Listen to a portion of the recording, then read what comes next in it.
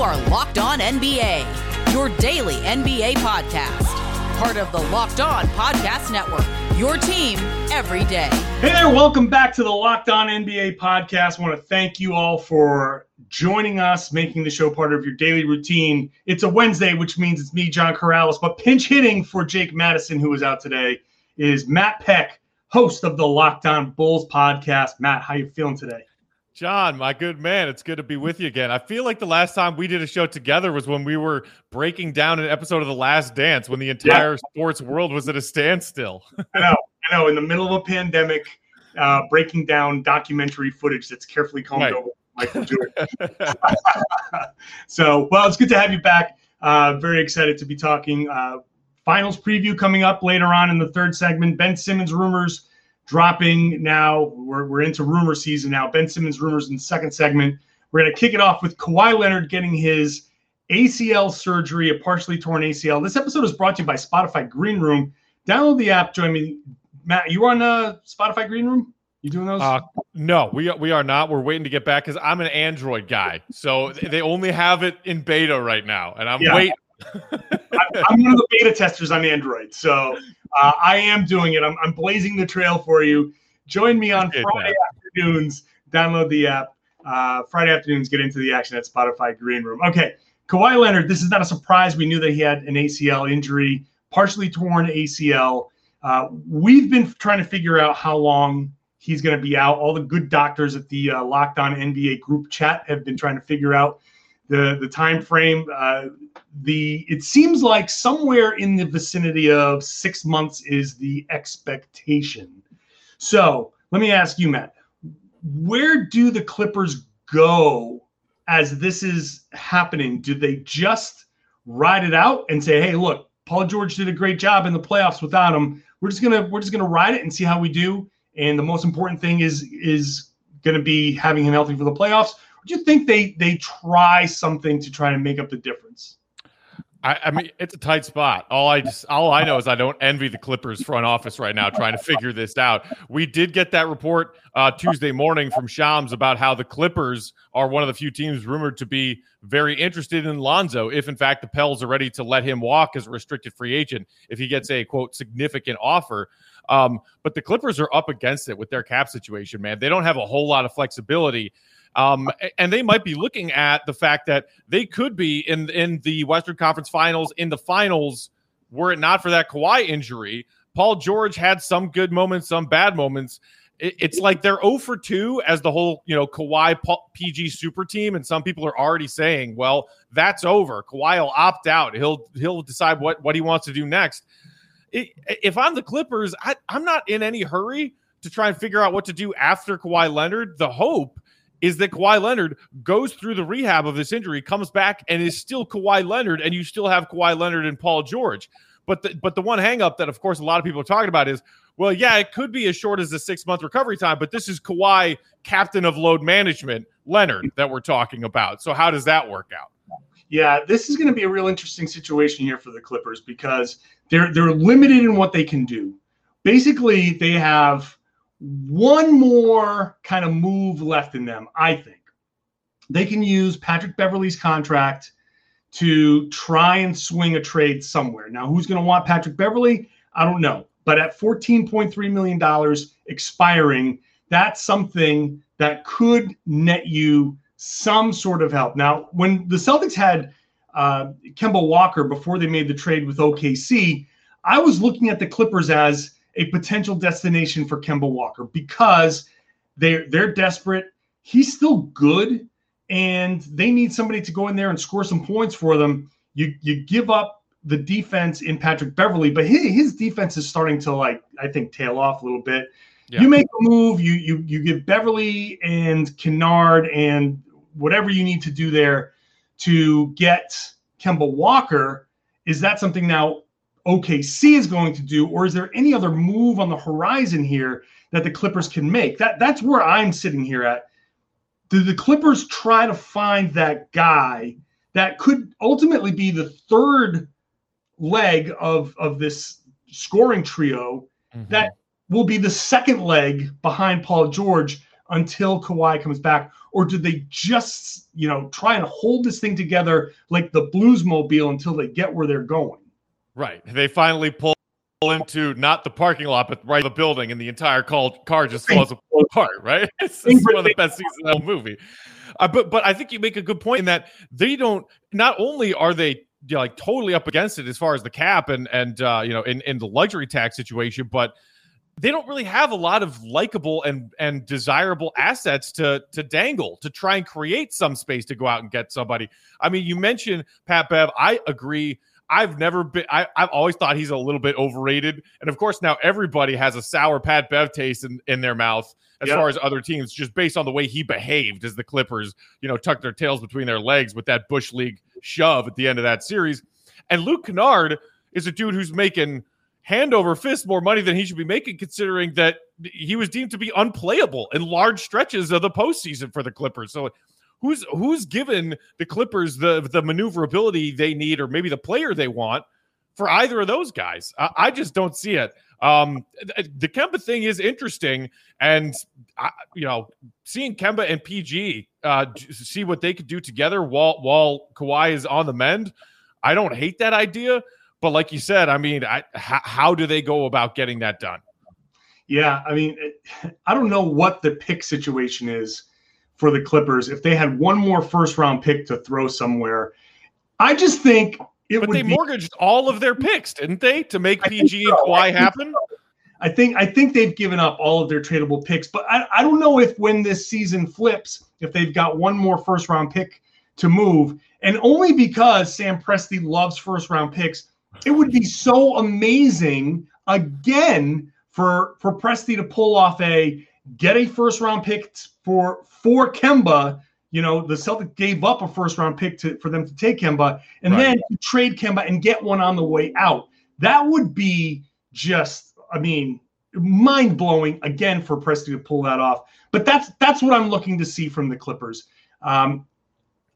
When you look at what they've done over the past couple of seasons, they've kind of, like you said, load management, and they've kind of bided their time. Can they pull that off again? Can they really go out there and say, hey, the regular season doesn't mean a whole lot.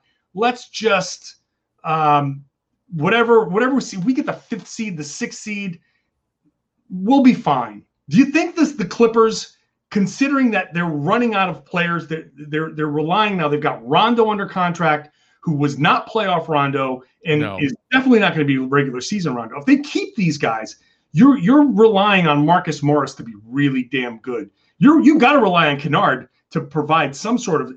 Can this team go out there and whatever seed its way to a deep playoff run? And I'll add a second element to that. Can they in the West still make the playoffs with this scenario? I mean, it is a feat to make the playoffs in the Western Conference any year, any and every year.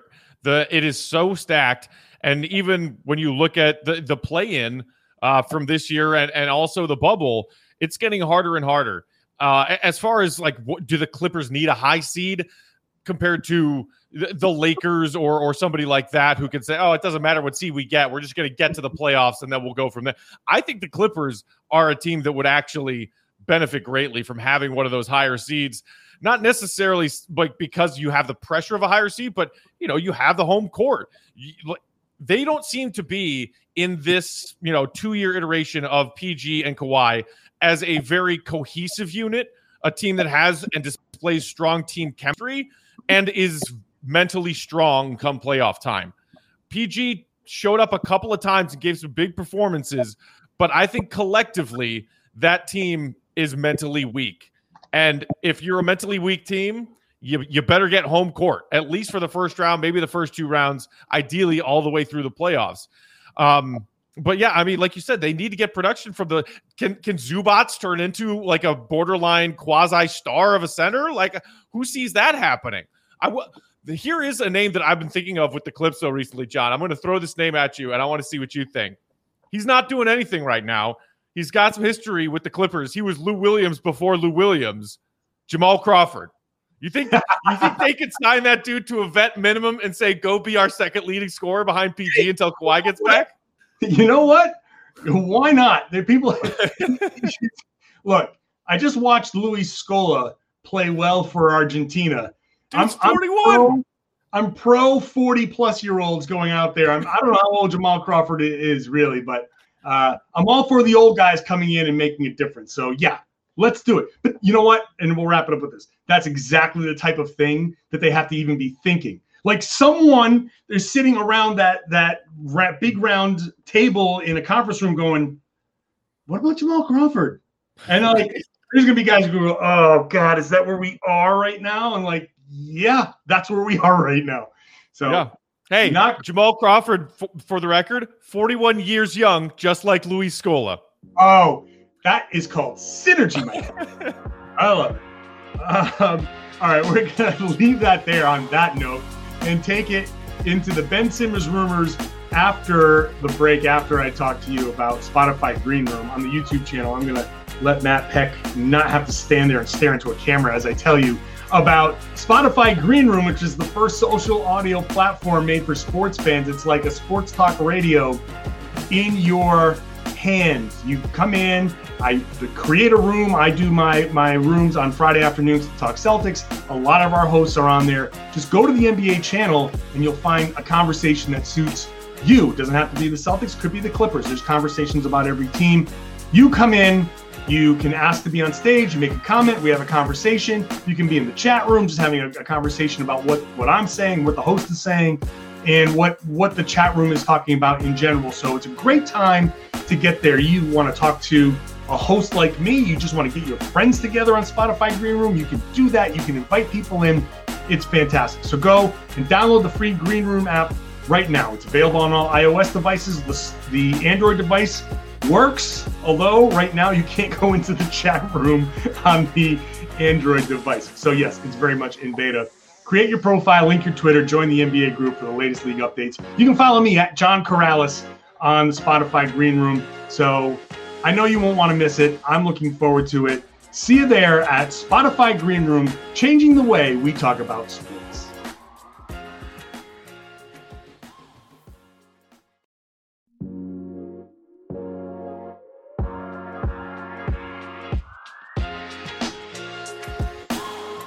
With the NBA Finals winding down and free agency coming up quick, we're starting to get into rumor season. Oh, we love rumor season. Nothing kicks up those page views and those listens like rumor season. Ben Simmons rumors now, because Ben Simmons is the most tradable guy. Let me ask this before we get into these rumors here. What was your feeling the day that Philly got eliminated? Were you one of the people who was like, "Oh my God, well they got to trade Ben Simmons now"? Were you in that group? Yes, especially after I heard his co-star teammate and his coach throw him under the bus. Yes. I mean, when you heard those quotes from Doc and from Embiid, yeah, I think Embiid saying the game really shifted when we had a wide open dunk and we chose not to take it. And then Doc being asked point blank, can Ben Simmons be the starting point guard of a championship team? And Doc said, I don't know. How do you come back from that? I don't think you can come back from that. Now, let me ask you this, though. As we talk about these rumors, how strongly do you feel about Philly still having to trade? Do you still feel like it has to happen, or have those emotions kind of settled down a little bit? I mean, there are plenty of examples of two egos, multiple egos, whether it be all players or a couple of players and a coach, one player, one coach, butting heads and dirty laundry getting aired out to the entirety of the NBA world.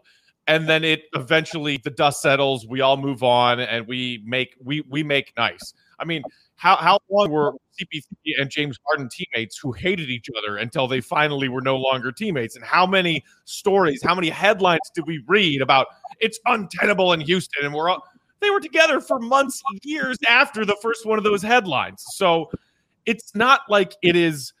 It would be surprising if he is still in a Philly jersey to start the 21-22 season, but I don't think it's impossible. Yeah. So the reason I ask you this stuff is because personally, my feelings, like I was in that, like you said, the exact same feeling that after all of this, you there's no way he comes back. But now reading these rumors, or at least they're not even like full scale this guy for this guy rumors, but when I see this is from Shams Charania of The Athletic, who says they want an all-star caliber player in return. According to a source, they want an all-star caliber player in return. And I think, like, maybe when they were eliminated, I would have said, well, you're lucky if you get a player in return, like any player in return. But now I think, all right, maybe all-star is pushing it. Maybe this is somebody who's feeding Shams a little bit like, hey, we're still trying to prop up his value here. But I still can see, and another part that he says here is that interest around the league is robust. Robust, so, right. I remember reading that word. Yeah. Yeah. That's always a fun word. That's a word you don't really find much until like the trade deadline or before free agency starts. Right. But if that is true, then all it takes is a couple of teams to be competing with one another for there to be some sort of bidding war. I don't think that Simmons is as bad as it seemed at the end of that playoff run, right? Like, he still does a lot of things. And the hope, I think, from the other team would be that maybe you've been humbled a little bit by all of this. And now it's time to really start working on your game. So I don't think that at a 25-year-old with his skills, I don't think that that's going to be a guy that just gets given away. No, I don't think so. And in that report from Charania that you mentioned, he also said teams engaging with 76ers about Simmons have been met with a high price threshold. And you mentioned that they're looking for an all-star. So yes, people are talking about how Simmons' trade value right now is at an all-time low just because of the way that he and the Sixers exited the Eastern Conference playoffs. Some would say prematurely. He is still a guy with multiple all-star appearances, multiple all-defensive team nods. He's got an all-NBA nod on his resume, and he is basically a top 5 perennial defensive player of the year candidate. Those are all useful things. Over here in Bulls land, Bulls fans can't stop talking about Ben Simmons because we haven't had a good point guard since Derrick Rose. So obviously there are things that people like about Ben Simmons, but it is a question of recency bias with the NBA. And it is always a thing with NBA Twitter and NBA talk. And this player just did this 2 days ago. So now everything that we thought we knew about that player before that 2 days ago thing happened is out the window. And people are talking about Ben Simmons like he's absolute trash, and you can get him in a trade for a ham sandwich. I don't think that's going to happen. I think the only way that some team out there can get lucky and get Simmons for a low ball kind of offer is if they don't get the Kings ransom offer. And as they are waiting for the Kings ransom offer, the situation gets less and less tenable with Simmons, with Doc, with his teammates and everything else. And they just say at a certain point, we have to deal with this. Like the Rockets were like, we have to deal with chubby James Harden in the warm-up, layup line. Like we can't do this anymore. How did James Harden go from chubby to like skinny in a matter of a week? Was he wearing a fat suit in that thing? I think he was wearing a sumo suit. Like there's no way he put on actually all that weight. And then like 25 pounds later. His first warm-ups with the Brooklyn Nets, it was like James Harden, like spell. And we're like, who is this? Right. So the thing with Simmons, you're right. The recency bias is 100%. Like, okay, so the guy lost confidence in the playoffs and got into a mental state. Like, if anything here, it was his mental state that really suffered the most in that playoff run and in that elimination from the playoffs. So the skills are there. He's still there's two sides to this. He's still the same player that he was when people valued him highly. The problem is he's also still the same player that he was when he came into the league. And there hasn't been any development necessarily in his game. Like, we haven't seen him add to his bag, so to speak. Like, he's still the same guy. So that's where, if there's any hope for Philly to hold on to him, it's that look, Doc has the cachet to sit him down and say things, and Daryl Morey has the cachet to sit him down and say things and be like, look, kid, you are great, but you haven't gotten any better, and you haven't put in the work to get yourself better. So if you just want to be this guy, then okay, fine. This is who you're going to be.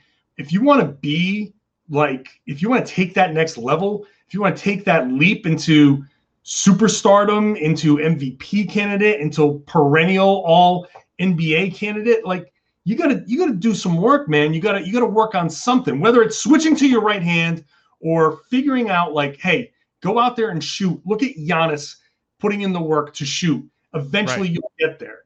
I'll never shake the comment that he made, I think his second or third year, when people talked about him still not being able to shoot. He says, yeah, but I'm still an all-star. And that attitude has been pervasive for his entire time in the NBA. That's his biggest problem. If they can get him to break that, then I don't know that they even have to trade him. Right. I mean, it does make you question the guy's work ethic. I mean, and fairly question his work ethic. Players in the NBA that come in as, I'm known as stopper, but I want to be more than that. I want to turn into a well-rounded player. Jimmy Butler is the first name that comes to mind. A young NBA player who was like, okay, Tom Thibodeau said, go guard our opponent's best player every night. And while in off seasons and while he was fighting for minutes, he worked on his, offensive game. And Jimmy Butler's no Kevin Durant on the offensive end, but the dude can score 25 points a night. The dude could score 40 for you in an NBA Finals game if he feels the need is there. Ben Simmons hasn't learned how to shoot, and he's been in the NBA how many seasons now?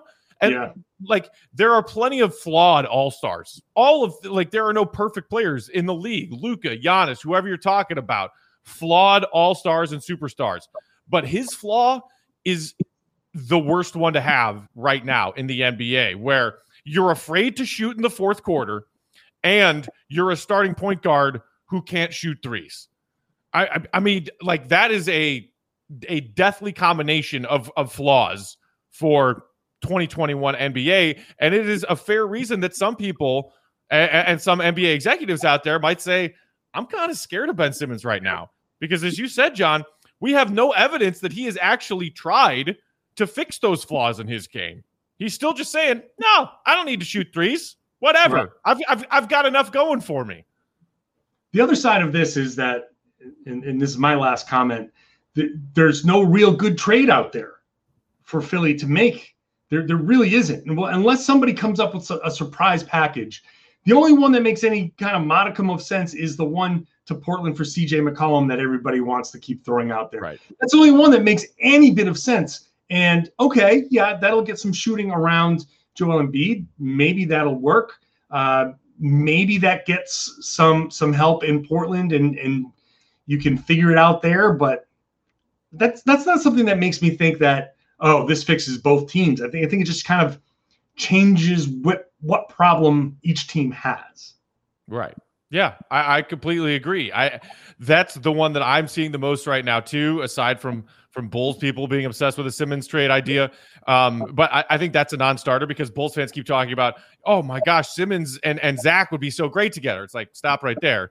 If the Sixers are giving up Simmons, they're gonna ask for Zach. That's a non-starter. Yeah. I would love to see Simmons paired with Dame and figure out how that works. But you're right. There aren't any other obvious solutions that come to mind. What about your Boston Celtics? Boston Celtics need themselves a Ben Simmons? No, we got a Marcus Smart. That's it. Right. We got shorter Ben Simmons. Actually, no, he's better than Ben Simmons in my opinion in a lot of ways because he can actually go out there and shoot. And he had What did Marcus Smart do? He taught himself how to shoot threes.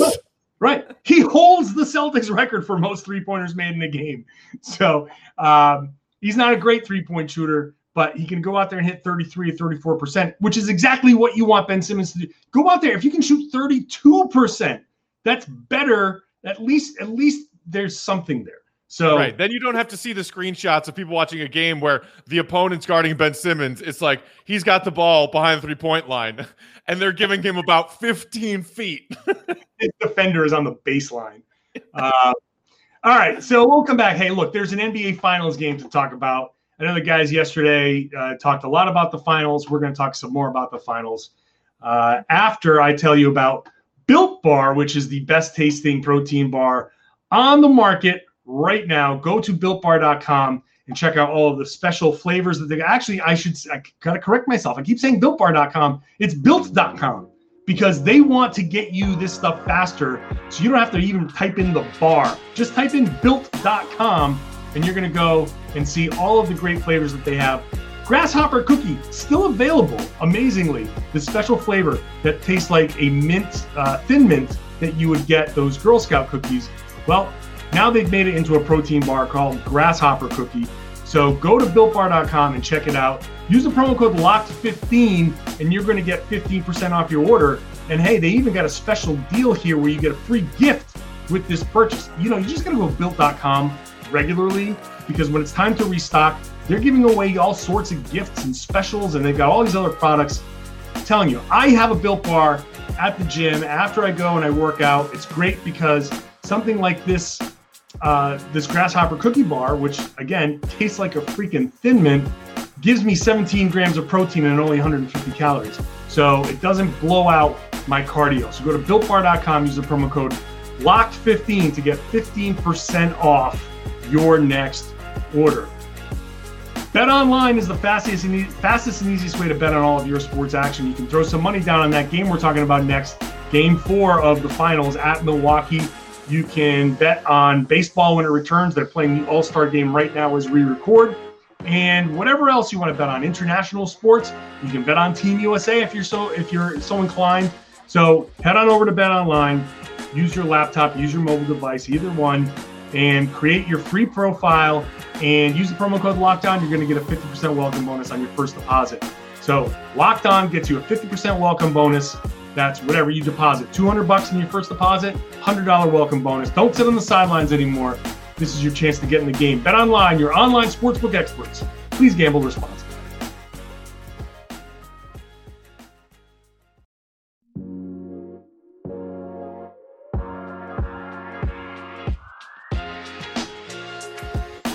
Today on the road to the finals, our NBA Finals coverage is brought to you by Michelob Ultra. It's only worth it if you enjoy it, and at only 2.6 carbs and 95 calories, we can all enjoy these finals games a little bit more this postseason.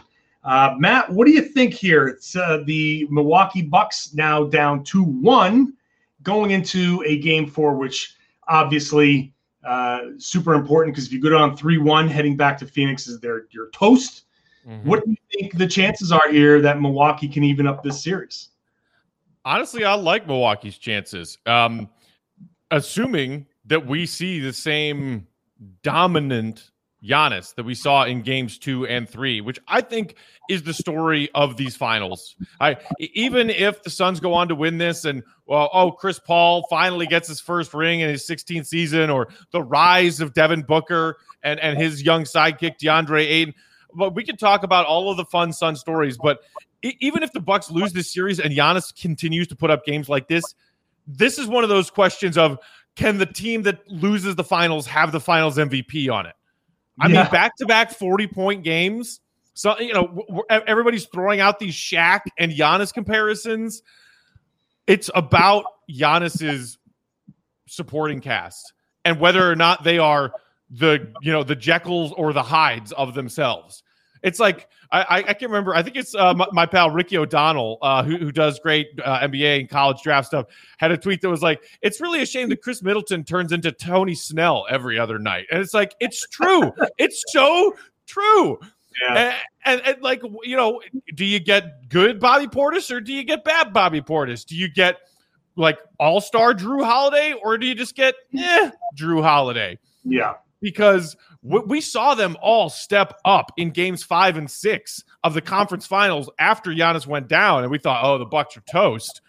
And they had just virtuoso performances without him to get them here. Can they give 50% of that while Giannis is being Giannis? If so, I like their chances in Game 4, and honestly, I like their chances to win the series. Yeah, I still I want to give full credit to the Phoenix Suns because they're obviously very, very good. I still believe that the Milwaukee Bucks can win this series. I still think they will. But it's going to take something that you don't normally get, which is good Chris Middleton on the road. But that's something for the pre-game 7, if we get there, discussion. The key, I think, to game 2, like you said, with Giannis, it's not just Giannis being dominant. It's DeAndre Ayton just having no idea what to do with him. And if Ayton gets into foul trouble again, that's where I think the Suns get into some super trouble because of the Saric injury. So it's really on Giannis to go out there and force that issue. But I'm going with one of those role players, like you said. It's Drew Holiday to me. And if Holiday can go out there and be kind of in control, obviously the defensive menace that he is, but in control and the all-star version of himself versus the Eric Bledsoe imitation that he was doing, that right there, I think, is the entire difference in this series. And I don't know if that game 3 is going to be what gives him the confidence to come out and play this way. For Milwaukee's sake, I hope that that's something that wakes him up, because if he can go out there and be just Drew Holiday, the New Orleans guy, like nothing even special, just be the guy that they traded for. Now that changes the entire dynamic. That gives them the opportunity to steal one of those games in Phoenix. Yeah, and I think it was key that Middleton had a good start in game 3. Either he or Drew Holiday have to be aggressive, looking to get shots out of the gate. Just one of them, so that Giannis has enough energy to be the guy down the stretch. And I think it was his third quarter where Giannis just put up an insane stat line in the court. If he has the energy to play like his MVP self in the second half, I really like the Bucks' chances. But either Holiday or Middleton have to be aggressive, looking to get their open looks in the first half, to get the Milwaukee Bucks feeling confident, to get themselves feeling confident, because, like Middleton had a quiet second half after his first half onslaught in game 3, but it didn't really matter because like the Bucks as a team were moving the ball well. They went on a big run, in the second, and they put the game away. But what the Bucks can't afford to do is dig the holes that they sometimes dig for themselves, where it's like the offense has no movement. Giannis is like over dribbling or just wasting time around the perimeter, and they chuck up a bad shot, and all of a sudden, Bucks are down 10, like in the blink of an eye. That is how they get in trouble. They need Holiday and Middleton to help Giannis facilitate that offense and get out to a lead and control game 4 from the jump. Yeah, and from the Phoenix side, obviously, I think there's an added emphasis on getting Devin Booker going. He had, his worst game of the playoffs in game 3. Okay, fine, that happens, and you're going to see different styles of defense from the Milwaukee Bucks. If the Bucks can prevent him from doing the things that he wants to do early, I feel like Booker is going to have this tendency to say, all right, look, if I can come out hot, we can get up 3-1, and we've got this. This is a pressure situation, I think, for Booker, and there's a risk that he could be forcing shots early. I think it's important for Milwaukee to make sure the defense on Booker is sound and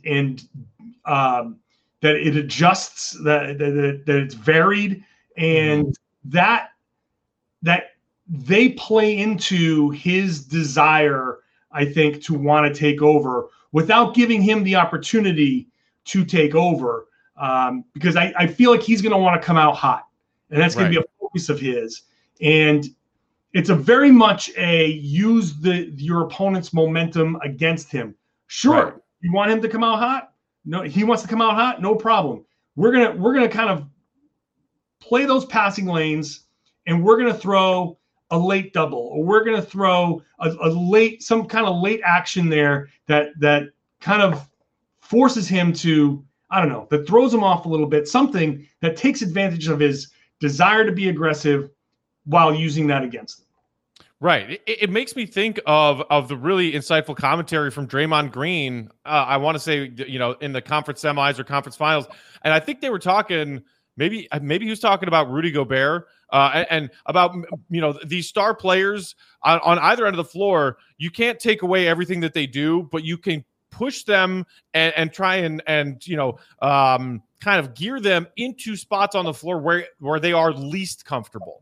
And if that for Devin Booker is trying to get a young star who has all of this pressure on his shoulders that he feels that he has to carry this team to overperform, to push the boundary, to force things and take bad shots, then that would be a good defensive strategy for the Bucks. But, as you were talking about trying to make certain defensive adjustments for Booker, if you're Milwaukee, that to me is the other really fascinating matchup coming into Game 4 is how Monty Williams responds to how Game 4 went versus what Mike Budenholzer does coming out of a blowout victory. Because these two coaches could not be more different in the credit that they are getting versus the level of hot that is their seat coming into these playoffs. Nobody expected Monty Williams to lead this ragtag team to the finals.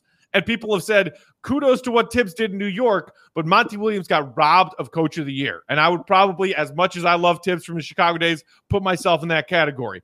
Meanwhile, it's like every other game, everybody in the NBA who watches this league is saying, what is Boone doing? Yeah. What is Budenholzer doing? Some of the things that he is doing with Giannis, what he's doing on the offensive end, the lack of in-game adjustments. How does he get his team to play with the same level of intensity and need that they played with in Game 3, again in Game 4, knowing that Monty's going to change some things up on him?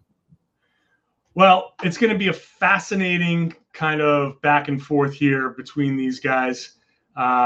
This series, I don't think it's over. I think it goes 7. So it's going to be very interesting to see if Milwaukee can make me sound smart. We all want it to go 7, right? Because once this is it, it's it. We got to wait until hopefully October. Right. No, and look, it's a good series.